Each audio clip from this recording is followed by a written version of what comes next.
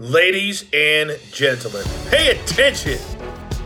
This is your boy, the coach from the WWE. I would like to welcome you to the very first wrestling podcast in the world to take you on a weekly deep dive into classic matches along with legends of the squared circle. Enjoy the discussion. Enjoy the back and forth. There's so much to get into. Ladies and gentlemen, this is the payoff. The streak isn't over. This is Tom Healy, and as always, I am joined by my co-host. For how long, I don't know, because for those of you that listened to last week's episode decided he was going to shit all over Hogan and Andre at WrestleMania 3. What did you even give the ranking? That was a 6.5. A 6.5. To your 10. A 6.5 to my 10, and to Dave Meltzer's -4 stars. Yep. Let me tell you something. That is fucking fantastic. And there is nothing that could possibly beat Hogan and... Well, you know what? We might just be covering something better. Dude, I am really pumped to cover this one. But first, how in the hell are you doing, my friend? I will get over you being mean to me, but that's okay. And so, it'll be all right. So, this is exciting, though. Again, on the road to WrestleMania, you and I both very excited about this one.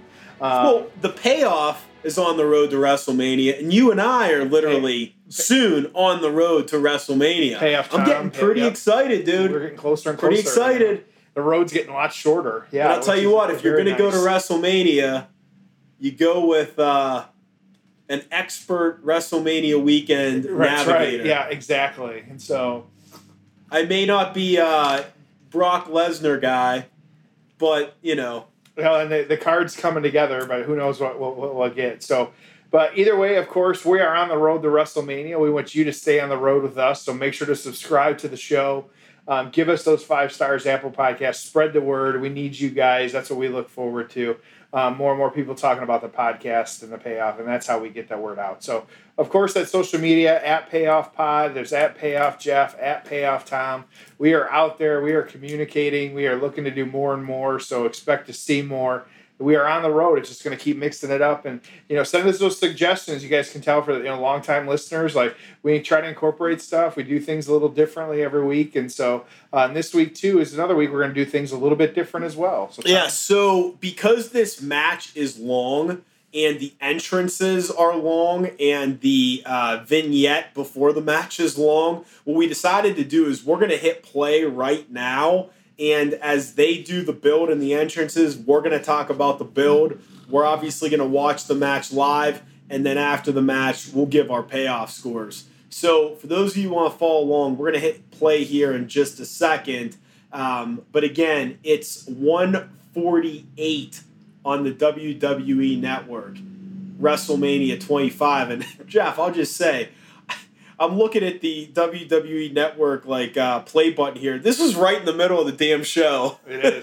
Which is hard to believe. I'd hate to be the poor sons of bitches that had to follow this thing. We're at about 45% or so. Yeah. So, I feel bad for whoever followed this. We'll get into that in a second. But again, if you want to watch it with us, 1:48:01, and we're going to talk build. So I'm going to hit play in 3, 2, 1. Ready? 3, 2, 1, play.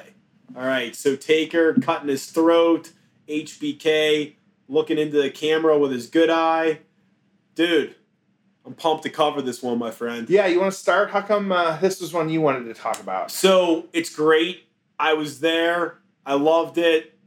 Fantastic, man. But here's the deal, dude. The build to this was pretty damn good, right? They're showing him... with the Sweet Chin music on JBL to end that feud. That was the one they involved his wife. Yeah, and that's the name. And this was towards the end of his comeback run because he didn't wrestle much his final year. He kind of sat on the shelf after this match for a while. Yeah, and that was one of those. Just the build, especially, it's kind of interesting how it played. Talk about ahead it. Of time, and so. So I'll jump right into it. And so, this one, what you had was actually No Way Out, which was February of 2009. as we kind of said a little bit, Michaels beat JBL. It was a stipulation where if JBL had won, he would have been the owner of Michaels' name and likeness, which, I mean, that's a wrestling story for you. So Michaels got the better of him, though, so he didn't have to worry about that. But this played out over Raw over the next couple of weeks in order to get us to this point. What you had was Michaels challenged JBL again. And so, but what happened, though, is the winner would advance to take on the Undertaker at WrestleMania. So these two had been feuding. And in an effort to really end the streak. That's what Michaels wanted to do. Keep moving forward. Michaels did beat JBL, but it was actually another competitor, someone who we've talked about, a little bit in previous episodes. Was actually Vladimir Kozlov actually wanted to challenge the Undertaker as well. And so again, you get Michaels winning more matches in the lead up to this, beating Kozlov, and getting his shot against The Undertaker. Of course, as WWE, they tend to do this where, the two competitors, the two of them were actually paired in a tag team match against Kozlov and JBL in the weeks leading up to, really the week before, which is just nutty. I don't get why that's a thing, but, they'll come together, they'll work together, but that's what we get. And so, but kind of messing with each other a little bit, as you just saw if you were watching along with us, HBK giving the Sweet Chin music, a super kick to Undertaker as well when we were about 2-3 weeks out from the match. So just interesting. So, and then we get the Mania match. And so kind of got right into it. And so the build, though, really tight. A lot of matches that kind of got us there. A lot of good storytelling. Dude, look at this on Raw when... Yeah, HBK comes out mimicking the Undertaker every move, but he's wearing white. In the white, yeah. I mean, the heaven and hell thing, the build to this was fantastic. He's in a graveyard right there, 16-1 written on the tombstone. There really was a lot of good storytelling because, and we'll talk about it, but this is one where it was somewhat believable. Yeah. Because they were playing up the whole WrestleMania, too. Like, these are the two best WrestleMania competitors of all time. Right. And so we had that. And so Michael's getting away at this point. So, yeah, but that was one because, career versus streak. It was, these guys weren't past their prime. Maybe some people might disagree, but, they were still in good wrestling. Hell no, they weren't past their prime, dude. So I say, I don't disagree. I said it. And so... I'm sure somebody will say that, I'm full of shit. And so, but I think that these two guys were still able to go, still able to be out there, which is why we got the match that we did. I'm going to call you full of shit if you give this another 6.5 payoff score, I'll tell you that. Well, we'll see what happens, man. As I said, we don't share our scores, so nobody knows, so that's okay. So, I hadn't really said, my kind of reasons for wanting to do this. Yeah. I think that we'll talk about it a little bit more during the match, but I think this is one of it's not a common stipulation, which I appreciate. And so, we see a lot of matches that don't make a ton of sense over the years of why, or most recently, I think, they did the Hell in a Cell matches. It's you don't need Hell in a Cell.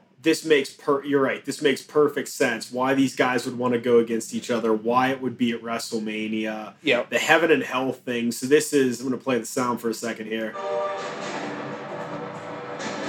This is Shawn Michaels in all white, kind of dressed like a white version of The Undertaker, coming down in this massive podium structure. He must have been, 50 feet in the air to start this thing? At least.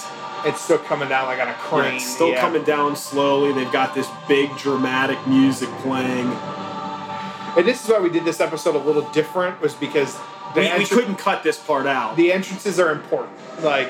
It tells, and you can tell Michael's music a little different right now, kind of how he's coming to the ring. He's got his arms just outstretched. Here's the pyro. We love our pyro. And kind of doing that. And so yeah, because you have to include. While the build, was multi-week, but boom, and then his music hits. He's still got the white outfit on, though. I mean, dude, come on. Such a good entrance.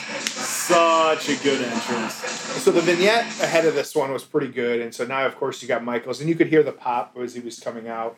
and kind of just how everybody was reacting to him. Interesting stage setup too. I just want to say that too. I did not watch this one in the kind of lead up to it. I just did my research, and so I don't know when the last time you watched it, but I'm going in blind. It's very tall. Oh, I watch this match every 2 weeks. I'm sure you do. Actually, he's not lying. And so like the very tall stage, it feels like it's double like what you would normally see on something. Yep. And so a bunch more pyro. Where was this one again? Houston. I was right. there. 50-yard line. We were kind of at the top of the 100 section. So if you were at a football game, 50-yard line at the very top of like the 100s.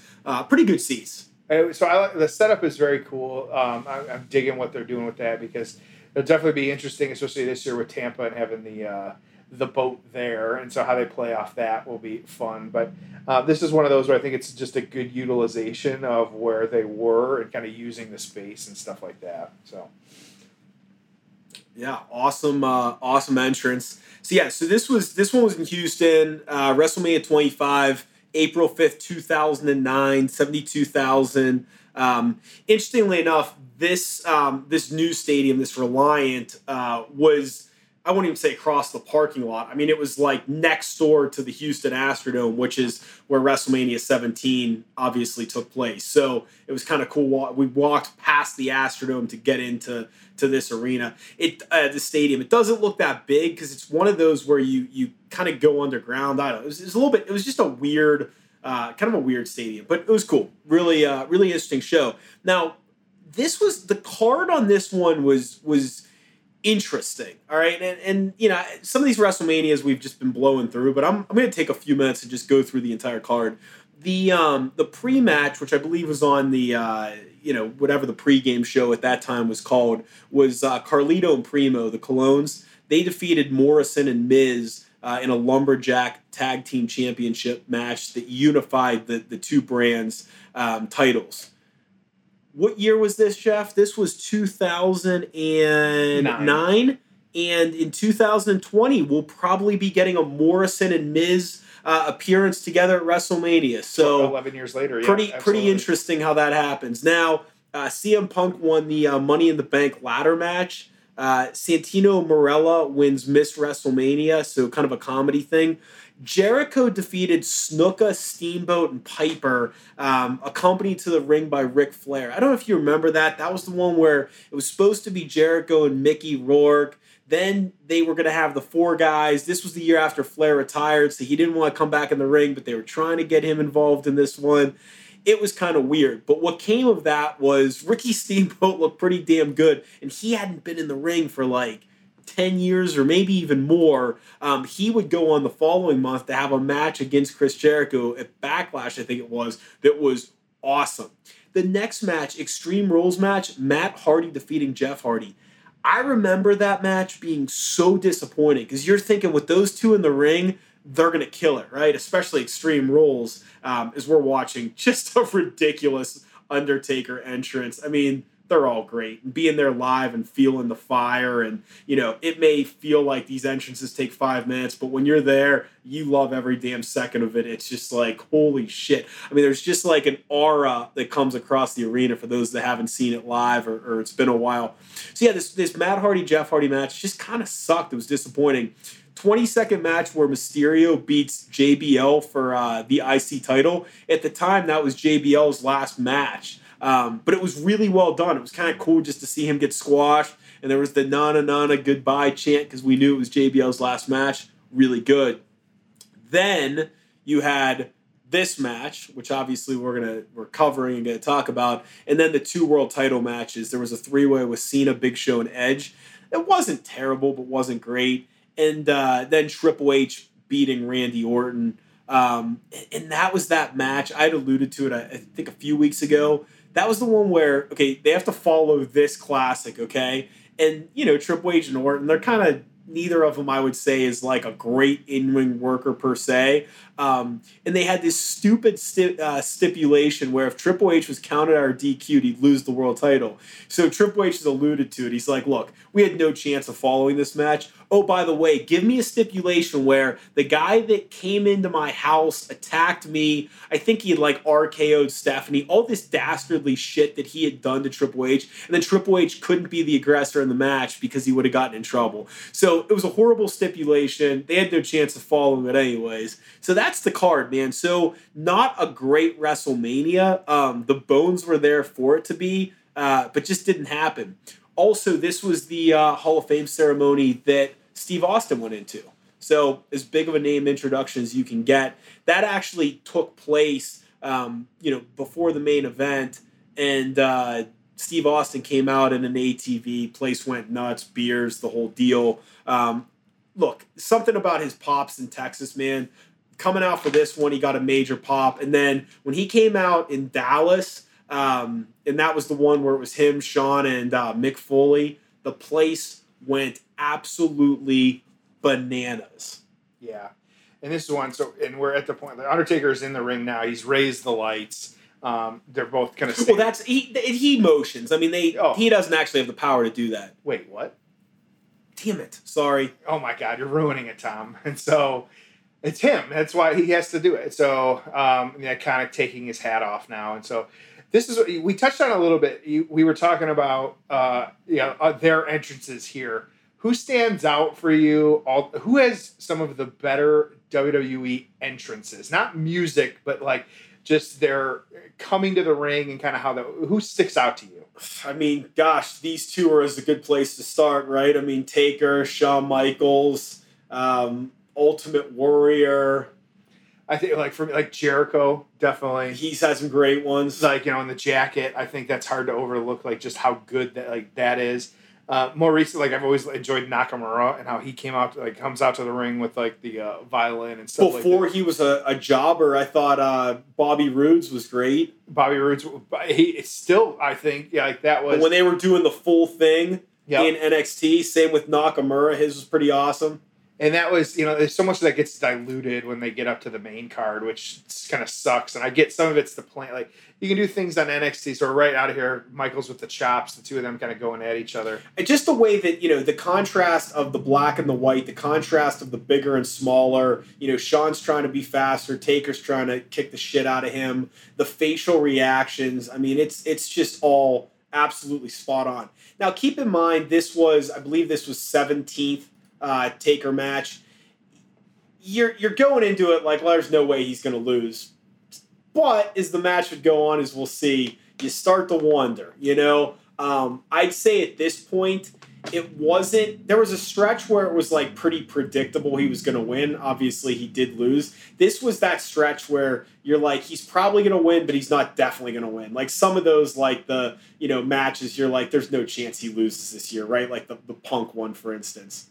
Yeah, absolutely. And this is just one of those, there's the DX chop throwing it at the Undertaker. And so, and of course, playing a little bit here, Michael's playing possum, fake the knee injury, and boom, he's on top of him. This was too, previous episode, he's got the looser pants at this point. You and I had talked in a preview because trying to hide some of the knee braces and things he may have on under that. And so, correct. Yeah, I always wondered why he had those looser pants. I mean, I didn't hate him, but I didn't like him as much as the traditional. But yeah, he said he had big-ass knee braces on both knees. And sometimes if you look closely, now that I heard that, I can see it. So there's a lot of it. So you've got, and kind of some of the talking points that you and I have through this one is you've seen Undertaker. I mean, all these guys, he's been the Undertaker for as long as he could be the Undertaker. Michaels has reinvented himself a little bit, Well, I'd argue Taker has too, though. He did the American Badass. Yeah, that's right. That's fair. And so, but, Michaels, you had the Rockers, you had, the Heartbreak Kid, you had, D-Generation X, you had all these different things. I'll say kind of what Michaels now is kind of settled in very nicely into this NXT kind of coaching role and what he's doing there. What, in your opinion, is next for The Undertaker? Well, it's interesting because now, and I think this was on the Steve Austin podcast, you're always, as a fan, you're always I wonder if Taker's going to wrestle this year. And, a lot of this stuff, a lot of these years, it's been pretty last minute. I think we sometimes assume that all these things are determined well in advance. All these storylines are well planned. some of these years with Taker, it's been like, shit, I feel good, I'll do it, Yeah. And the next thing you know, he's closing out, an 80,000 seat stadium against Roman Reigns. But it's not like, as we sit here, and again, we're a few weeks from, when we're going to actually post this, so something could have changed. But as we sit here watching this, we don't know what he's going to do. And it just seems like he's one at a time. He's one match at a time. It's like the run where, he did the Extreme Rules with Roman Reigns and he did some of the Saudi Arabia stuff. And the one year he didn't show up at WrestleMania, but he showed up at the Raw the night before. Was that last year? Yeah. So it's interesting. I mean, the Cena thing kind of came together at the last minute. So it's been really interesting. And obviously we have no idea. I mean, he could wrestle another 5 years. He could not wrestle. He could get hurt. I mean, but it seems like it's just one at a time, and there is no exit strategy per se. Now, I think I've mentioned this on here before. The best idea I've ever heard in terms of fantasy booking is Taker winning the title and setting it down on the ground and calling it quits. What I'd love to see is him win the Rumble, him get a match, him win the match, him put the title down. And maybe ahead of time, he says, this is my last ride, win or lose, like I'm going out. So I don't know. You don't know what's going to happen. We're all guessing at this point. Is there, like, you have your scenario for like how he exits. Is there, like, in my mind, there's no way the fans will be happy no matter what they do. Even myself, because I don't know what the expectation is. Like, how do you, 30 plus year career, who knows much more he's got in him, like, how? I just don't see any way that the fans are how they're going to be happy. Yeah. Well, look, to me, the idea of everyone needing to finish on their back, everyone needing to lose. Look, how many guys' career has The Undertaker made or greatly improved? Oh, I don't know. Edge, JBL, Shawn Michaels, Steve Austin. I mean, how many guys does this guy need to make a star? So I don't think he needs to win. Or I don't think he needs to lose in his final match. And your point about, it's just going to piss him off. Like, who's going to beat him to where you're like, all right, this guy's the flag bearer. This guy deserves the torch. This guy deserves the rub. I mean, maybe a heel and then you get some heat on him. Like, I think it worked with Corbin and Angle. I mean, as much as I wanted Angle to win that, and I think he should have, they've gotten a good year run out of Corbin on that. But I just, to me, it's like, I want The Undertaker to win. I want The Undertaker to be victorious. I want The Undertaker to pose in the middle of the ring. If he has the title, so fucking what? Make a tournament the following month and drive some network subscriptions with a tournament semifinal, right? Like, yeah. I just never understood that. So to me, I want to see him winning. I have no issue with it whatsoever. But look, I'm on the older side of the fan base. I'm always going to cheer on the good guys. I think Michael was better than Kobe and LeBron, right? So some of it's just generational, I'm sure, too.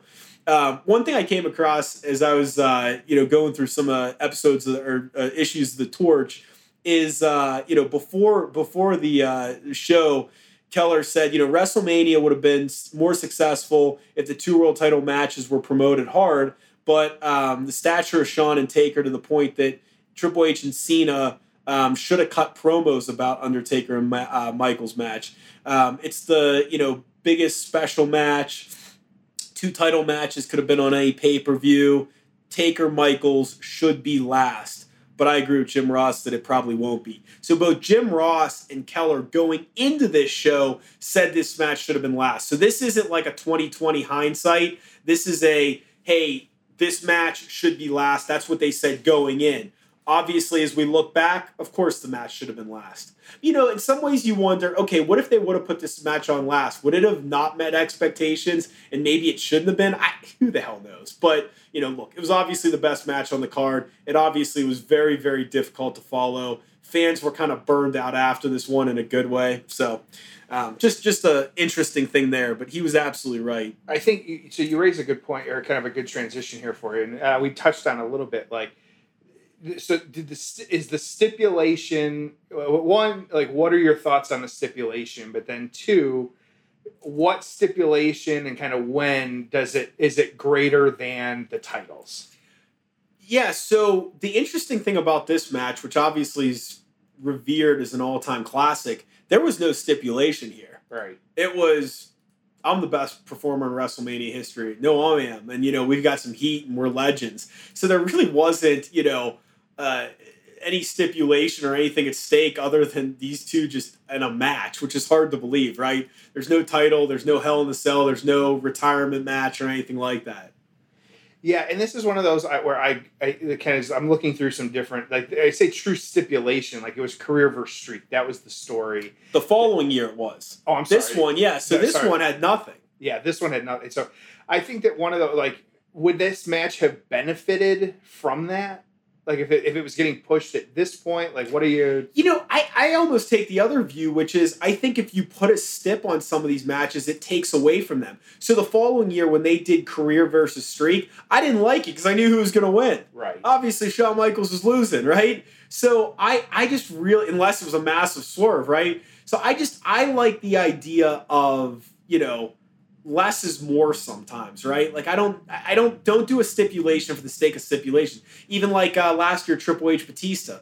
Yeah, you knew it was probably his last match. So why make it a retirement thing? Then you just gave away the finish. Yeah. You didn't add anything to it. You didn't sell any more pay-per-views because Batista's career was on the line. All you did was say who the damn winner was going to be. So looking at this year, and by the time this episode was coming out, we went out. Who is Undertaker fighting at WrestleMania this year if he's fighting? I don't know if he's going to fight, but I think he might wrestle.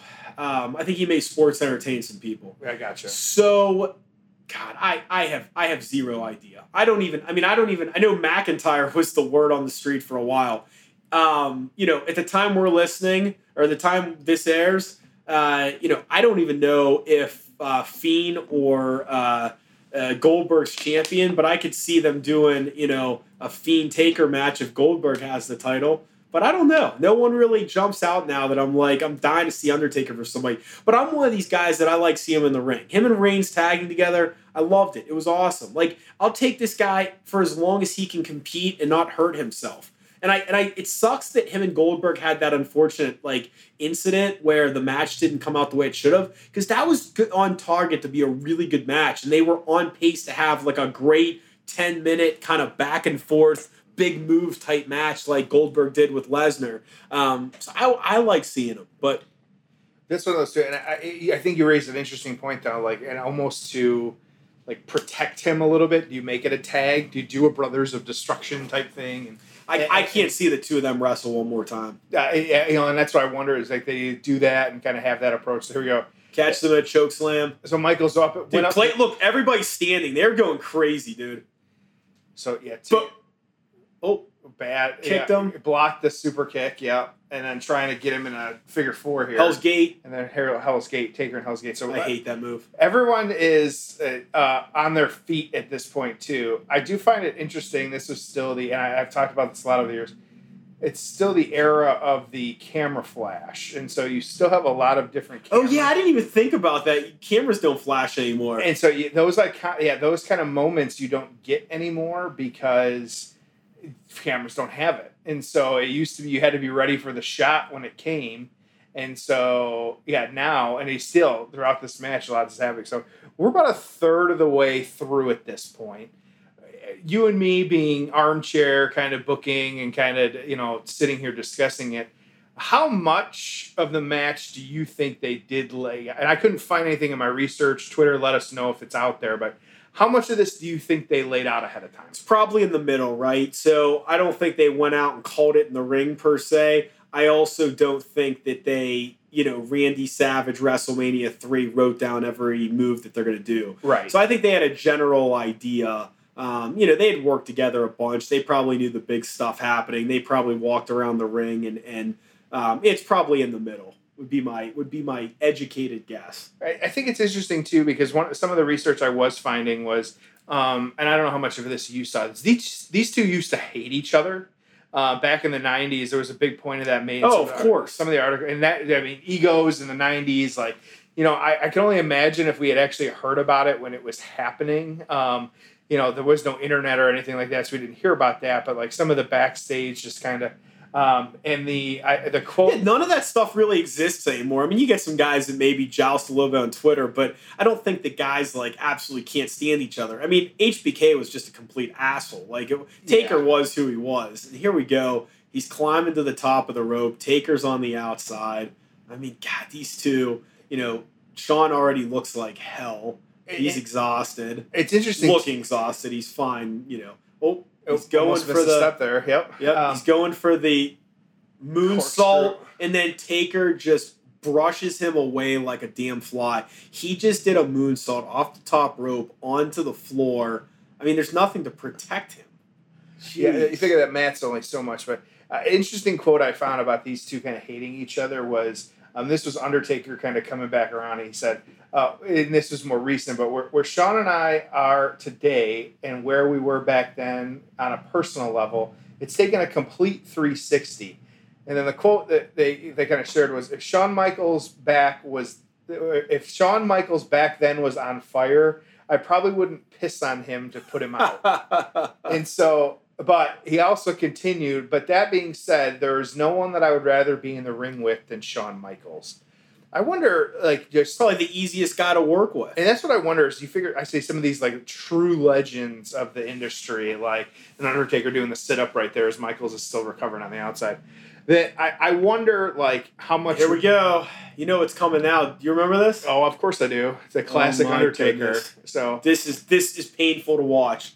I still cringe when I see this. So Undertaker going for the dive outside. Oh! God, he lands right on his damn neck. Takes out the cameraman who I believe is Jimmy Snuka's son. He certainly didn't catch him. Oh my goodness! So this was Undertaker did not get full rotation for those of you. No, he got full rotation. Instead of yeah. being flat, he landed face first, neck first. Yes. He's lucky he didn't kill himself. And so everyone now laid out: the ref, Michaels, Undertaker, the cameraman. I mean, people are just... Oh my God, just brutal.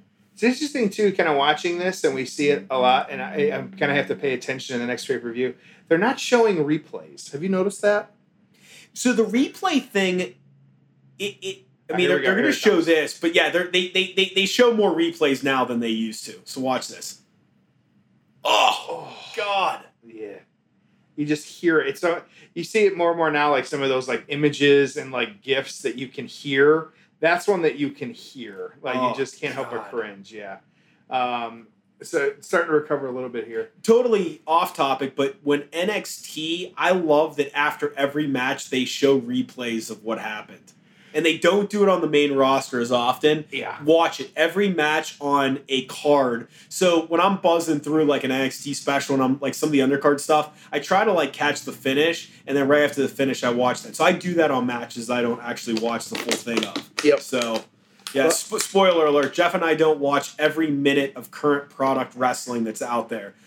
I will say I fast forward through just about everything so I know what happened, but I can't promise I watch every single match in its entirety. It's tough. I typically watch NXT every week because I can commit that time. I mean, it's good. Even there was a couple weeks ago at this point, too, where, you and I was like, hey, I was traveling. I was like, oh, shit, what time's SmackDown on? And so I was able to kind of throw it on because I just wasn't really doing much else. And I even had, my partner and I, I'm slowly trying to get her into it. And so this is one, especially kind of watching some of these, kind of showing her these types of things. And she enjoys a lot of the women's stuff and kind of watching that. So that's always good, too. But this is one, yeah. So we got Michaels back in the ring. Undertaker's still recovering from a broken neck at this point on the outside. And so, oftentimes people discuss, hey, after so many dates, it's appropriate to sleep with somebody or to take them out to a nice dinner right. or a first kiss. In your opinion, what's the appropriate number of dates prior to telling someone that you're a wrestling fan? You and I joke about this because when I first started dating my partner, we were like, does she know yet that you're a wrestling fan?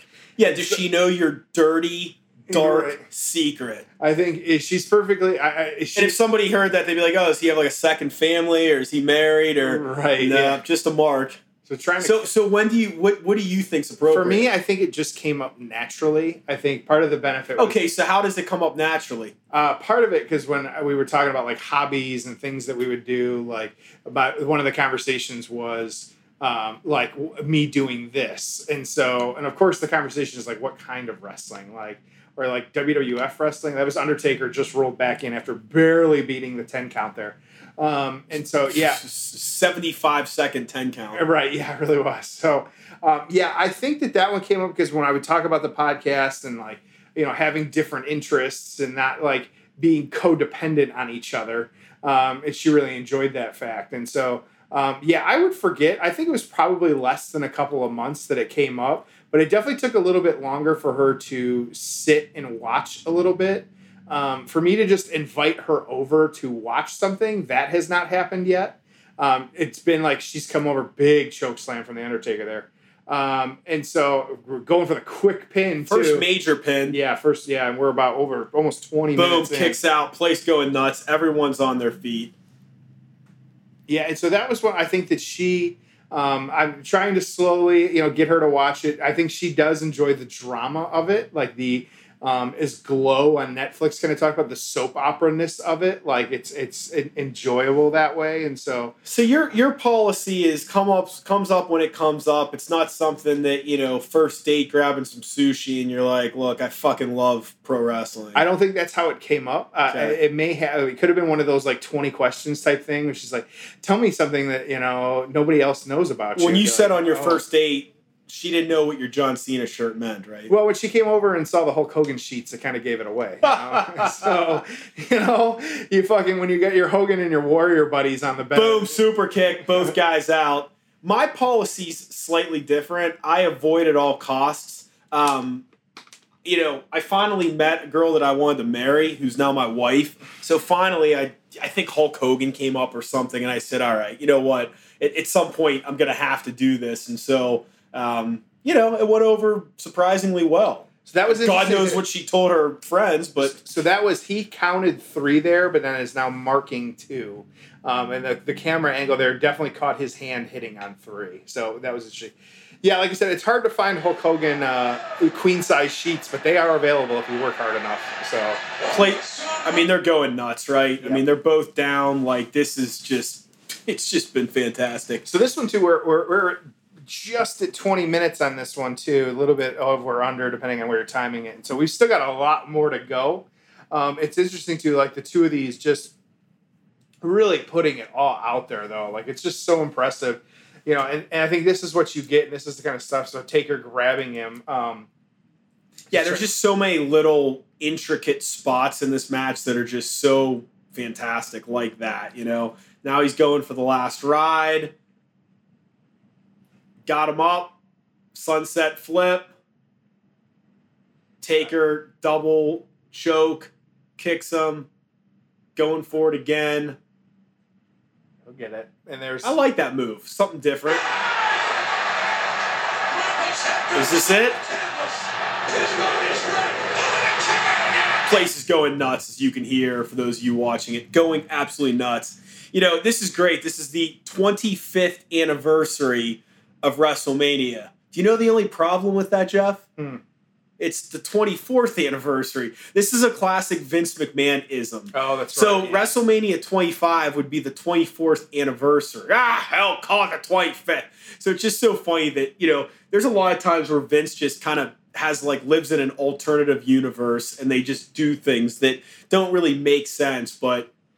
Yeah, and we've seen that. We've always talked about the revisionist history of certain things and just kind of how Vince is. And so this is one. So at this point in the match, like this, it hasn't been a ton of, like, there's been some high flying, but not a ton. The pace is starting to slow a little bit here. Do you think, is it helping? Is it hurting? Is it Taker's on the top rope, by the way. This guy's 6 foot whatever. He's on the top rope. Elbow drop, completely misses. God, that's awesome. I mean, this was after he walked the ropes very early in the match, too. And so he kind of had that going for him. So, what were you asking me? So I was asking, like, the pace of the match. And just kind of like, these guys, they're not... which do you prefer, I guess, is the better question of like, they started kind of hot. It slowed down a little bit. I like a variety, right? That's what I think's fun. That so, you'll hear me a lot on this show say, I like when they call it like a sport. I like when they present it like a sport. I like when Jesse Ventura's like, I don't understand why he didn't go for the cover right there. You got to wonder, as this match goes on, does it favor one guy because of their cardio? I love that stuff, right? Yep. I like losing myself in it. Where, again, when you do the spot festy stuff and you have, like, the Young Bucks gymnastics matches, it's tough to, like, see it like a sport, right? So that's when I really like, and here you go, Taker, got him in a tombstone, trying to get a tombstone. Boom, tombstone. There you go, that's it. 1, 2... That's that Taker shocked look meme that you've seen. People are shocked, right? I'm shocked. It's like, oh my God, is this guy going to win? Is Shawn Michaels actually going to win? Is this streak actually over? Unbelievable. Place going nuts. Every single person on their feet. It's really tough to have loud sound in buildings this big. That's loud. So... match pace. Yes, match pace. So I like when it's presented like a sport. So like, and I think this is something NXT does really well, where if you watch those big matches and you think of like the Gargano matches and the Ciampa matches and, some of these really good matches that they've had, right? Like Adam Cole stuff more recently, the Joes and the Nakamuras that have come through the system.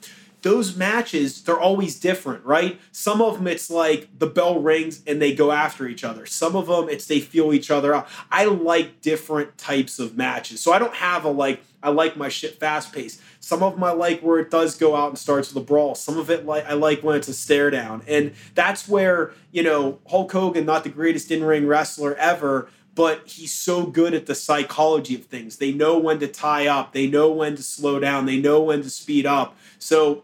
long-winded answer, but yeah, I like a variety of stuff, to be honest. Yeah, and I know, and like you and I know I'm the New Japan watcher of the two of us, and you're the ECW guy more than me. I think that's one. Oh, what a freaking DDT there! Tornado DDT. I think that New Japan has always done a good job, and I've said this before. I don't listen with the English commentary. I listen with the Japanese commentary and because I think they do it. For me, it tells a better story if you have a 60-minute match or however long, like their Wrestle Kingdom, their Wrestlemania. For those of you that know, they're able to tell that story, and I think this match too.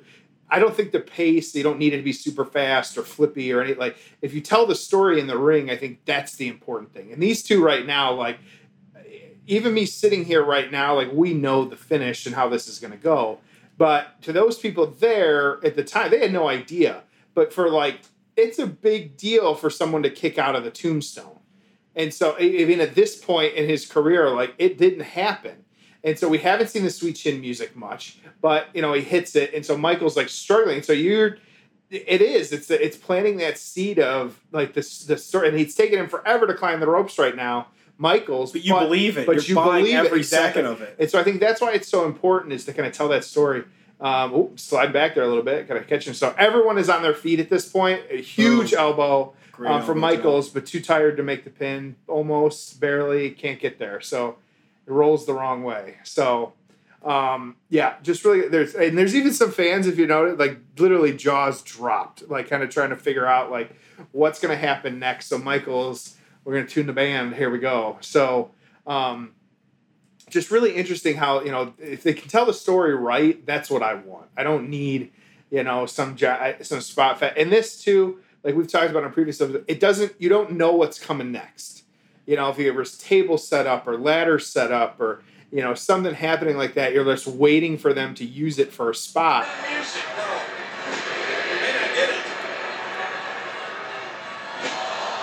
I hate that, like, I know you hate stomping. I hate that. I hate the 1, 2, 3 countdown on moves. Hate it. But, he hit the cleanest super kick you're ever going to see. Maybe not the cleanest, one of them. There we go. This is it. It's over. Dude, what a pop. Unbelievable.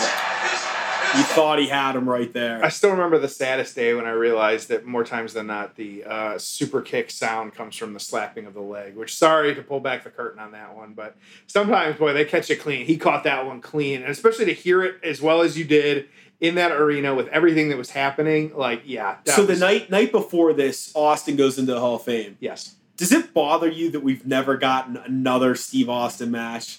Like, I understand him retiring early, but would you have liked to have seen him against Lesnar, or CM Punk comes to mind? Have you ever thought about that? And what would you think if we got Punk Austin at WrestleMania? Especially now that you say that, he has very much more than a lot of these other kind of like legends. He has just never felt the need to come back. Shawn came back. Yeah, Taker still hasn't retired. Like Edge came back. Goldberg, like Punk will wrestle again, I'm sure. Goldberg's come back. Foley came back. Flair came back. In our lifetime, we will see Batista came back. CM Punk will wrestle before Ric Flair retires again. So, yeah, I think, but it's been interesting because he's done a few spots. He's done some stunners here and there. Yeah, and I don't know physically if he could do it and stuff, but man, I'd love to see it, dude. I just really would. Dude's still jacked as hell. I know, and he still looks good when he comes back. And he was a brawler, so it's like you put him in with the right guy. I mean, dude, even like when him and AJ Styles had that stare down. Well, and that's like, I wonder, like, you know, and it's me just spitballing, like, you know, because you, like, again, you just asked me this. I wonder, do you do like a Vince McMahon Stone Cold Survivor Series, kind of play those angles? Like, you know, I don't want Vince and the Authority back in any way, but just like that meaning it'll probably happen. But like, is that maybe a route you go that he takes on like some of this like manager type role? I think he's perfectly happy living on the ranch too. Correct. And so, you know, and he's got a good gig with his own podcast as well too. And so I'd love to. The point is, I'd love to see him wrestle again. Yeah, and I would too. Absolutely. And I think that's just one of those where I don't think we will, but credit to him, he's avoided, you know, coming back in the itch compared to, you know, some of these other people, like, hell yeah, Daniel Bryan, like, couldn't stay away. Yeah, for some of them, like, you know, I think we will eventually one day, it might be years from now, see Paige back in the ring too. But I agree.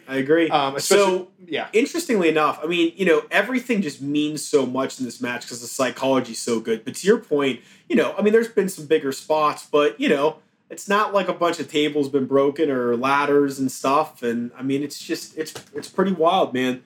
Pretty damn good match. All right, so going for the moonsault. Uh-oh.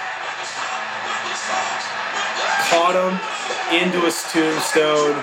That's it. 1, 2, 3. Taker collapses. My initial thought as I watched it live and what I said to my buddy I was with, that was the best match of all time. Yeah. I said it in the moment. I mean, I just said that was the best professional wrestling match, certainly that I have ever seen in my life. Yeah. So this is one, you know, obviously both men just laid out in the ring, the crowd just going absolutely crazy. You know, it's just one of those, like, it is that iconic moment. It's what the fans wanted, showing the 17-0 signs in the crowd as well, too. Undertaker selling well is the first to get up, which makes sense because he won the match, and Michael's still just kind of laying out. So, really good stuff here. Dude, I mean, you've heard me say this before, and I came across it as I was doing my research for this. You know, what did Keller say? He's like, look, Michaels has now had his opponent's best matches with at least 7 top-level opponents. Yep. Taker, Flair, Triple H, Chris Benoit, Kurt Angle, Kevin Nash, and Scott Hall. Yep. 4-star matches with Hart, Jericho, and Cena. 3.5-star match with Vince McMahon. Yeah. Tatanka's probably best match of his career. Really good singles match against Tito Santana. Good match with the Rockers. But dude, he's like, and he said the only quote unquote disappointing matches were Chris Jericho and John Cena. Cena, I agree with, just the storyline in the match wasn't that great. Jericho, I thought that stole the show from what I remember, but that might be a fun one to go back for. You know, the Iron Man match, I'm on the side of really enjoying that, but again, some people did not like it. The only thing I didn't like about the Iron Man match, I thought the finish sucked. Otherwise, I thought it was a really good match. probably could have used 3 or 4 falls as opposed to the way they booked it, but I get it. Yeah, absolutely. So you want to get into the aftermath here, take a quick break, and then get right into it? Yeah, let's jump into the aftermath. Ho! It's time for the aftermath. Okay, so what we got in the aftermath here. So, of course, as we were discussing, you've got The Undertaker winning 17-0. Just throughout the match, fans back and forth, not really sure, but everybody chanting, going after both of them. Just really enjoying this. Getting some "This is awesome" chants, too, coming out throughout this. And so, just some different notes on here was the match of the year, the 2009 Slammy Awards, which was on Raw. It was also the match of the year for Pro Wrestling Illustrated and the Wrestling Observer newsletter. And so, super high marks for this one, just all around, and just kind of what it was and kind of what it did. Both these guys immediately after this match, though, took a little break, a little hiatus. I'm sure it was to recover. I'm sure it was, nagging injuries and things like that kind of going away a little bit. Shawn eventually did come back, reformed Degeneration X, did a lot with that. And then Undertaker as well eventually came back, attacked CM Punk. And so some interesting kind of storylines happening there. These two, of course, had some more run-ins, of course, over the course, next few years, really, and year, getting the streak versus career match, which, of course, bringing an end to Michael's career, which we'll talk about that one a little bit later. So, kind of putting an end to his career. Kind of, yeah, relative. Wrestling put an end to his career. So just interesting. And so one, though, that we, kind of talked about the write-ups a little bit here. There was just a lot, kind of how they all felt about this one. And so it was the Observer newsletter. And this was, it's just odd here. And so everyone wants a star rating, and this is going to seem like a cop-out, but I am reserving final judgment until I see the DVD. Like, when this was over, I thought 4 3/4, so that is what I would give it here. But this is Keller or Meltzer? Meltzer. What do you mean you have to see the DVD? That's the stupidest. Was he there? So I will watch. That's the stupidest thing I've ever heard. What do you mean you have to see the DVD? You watch a match, you give it a ranking. I mean, if you're there, it's probably a slightly better perspective. I mean, maybe you want to, but what the hell's the damn difference?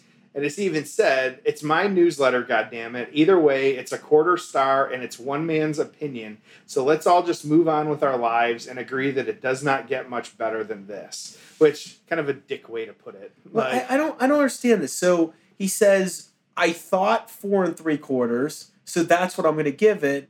But I'll watch the match on Blu-ray when it comes out, and I reserve the. Yeah, I don't understand that at all. Like, just have an opinion and move on. Like, it is what it is. Maybe you think about it, but like, how do you? Oh, I need to see the footage again. I mean, it's a pro wrestling match. But then Wade Keller being a little bit more definitive here with the 5 stars. 5 stars goes without say. Michaels did it 2 years in a row. 2 5-star matches, 2 years in a row.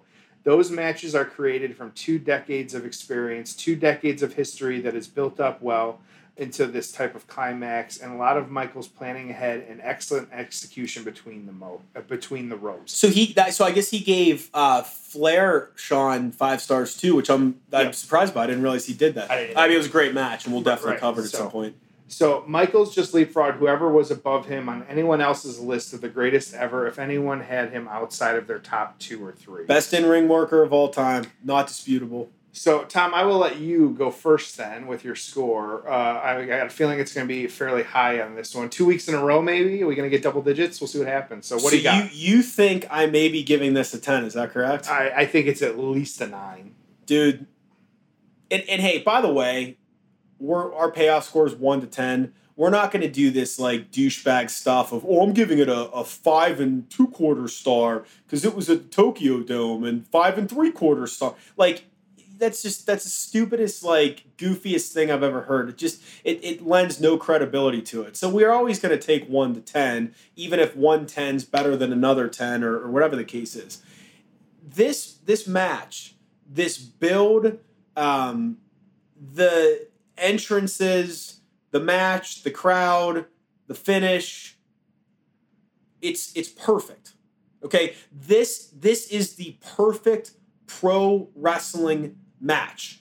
The story, the characters, everything they've been through, the facial reactions, the crowd, just the visuals. I mean, just everything about this is perfect. This is as perfect as pro wrestling gets, and it was an absolute honor to have been there to see it live. And I probably will never see a better match the rest of my life with all those things being considered. So this is absolutely a 10, and it's as perfect as professional wrestling gets. End of story. I think we may have a first, my friend. And so whether I'm in a good mood or just doling them out lately this way, that I think this is our first ever double 10s. And so I agree with you. I just think, if I were to ding it anywhere, it would be the build, but I can't. And so, it wasn't great, but at the same time, the match was far better than anything we could have hoped for. The pacing, just everything, you can't overlook it. And so here's what's interesting, right? Is there's two ways to look at the build. Because when you said that, I'm like, yeah, I kind of agree with you.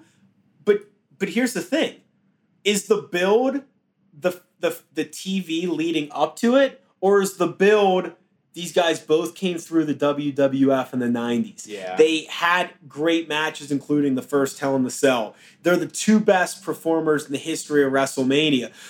It's like saying, that if, Brady and Manning faced off in the Super Bowl, is the build that season, or would the build be their entire career? So in totality, and they played up on this in the build in terms of the vignette they played prior to the match. The build is everything, and so for that, it's perfect as well. Yeah, and I think and you and I, we dub the build. We don't have on this date is when it started, or on this date is when you have to go by. You and I, we take some liberties in what we feel it should be and shouldn't be included. But for this one, it didn't need a lot. It could have just challenged him, and that was that. And so, coming out of this match, we didn't know that there was going to be another one in a year, and so. There's something to be said for that too. Of this match itself was a build for something else, and so with that, I think it's just one of those where you got to look at the totality of it, but then at the same time you got to be respectful of what it was in its moment and just how everything played out, because it's really unbeatable, plain and simple. So it's a good way to put it. Final thoughts, buddy? Man, again, I just loved it. Yep. Thought it was a great match. Thought it was perfection. It was great being there for it. I instantly in that moment thought it was as good of a match as I'd ever seen, and maybe in the history of professional wrestling, and certainly at WrestleMania. I did not need to get the Blu-ray DVD to confirm that. We just needed the network, but we knew it anyways. What a nerd. Yeah, so. All right, no, loved it. Great episode. Close us out, my man. Yeah, good stuff. As always, you got both competitors. We try and always share, at Shawn Michaels and at Undertaker for the two of them on Twitter. Make sure to check them out. It just feels weird saying that Undertaker has a Twitter, but he does. So there you go. So make sure to check that out. As always, subscribe to the show if you aren't already. Give us those 5 stars on Apple Podcasts. Make sure to spread the word to your friends, family, anyone you love, all that good stuff. And so love doing what we do. Love being out here and talking wrestling, being on the road. And so, Tom, another step on the road to getting closer to take us home for this one. We are not your boy toy, so rest in peace. And thank you for joining us on another episode of The Payoff.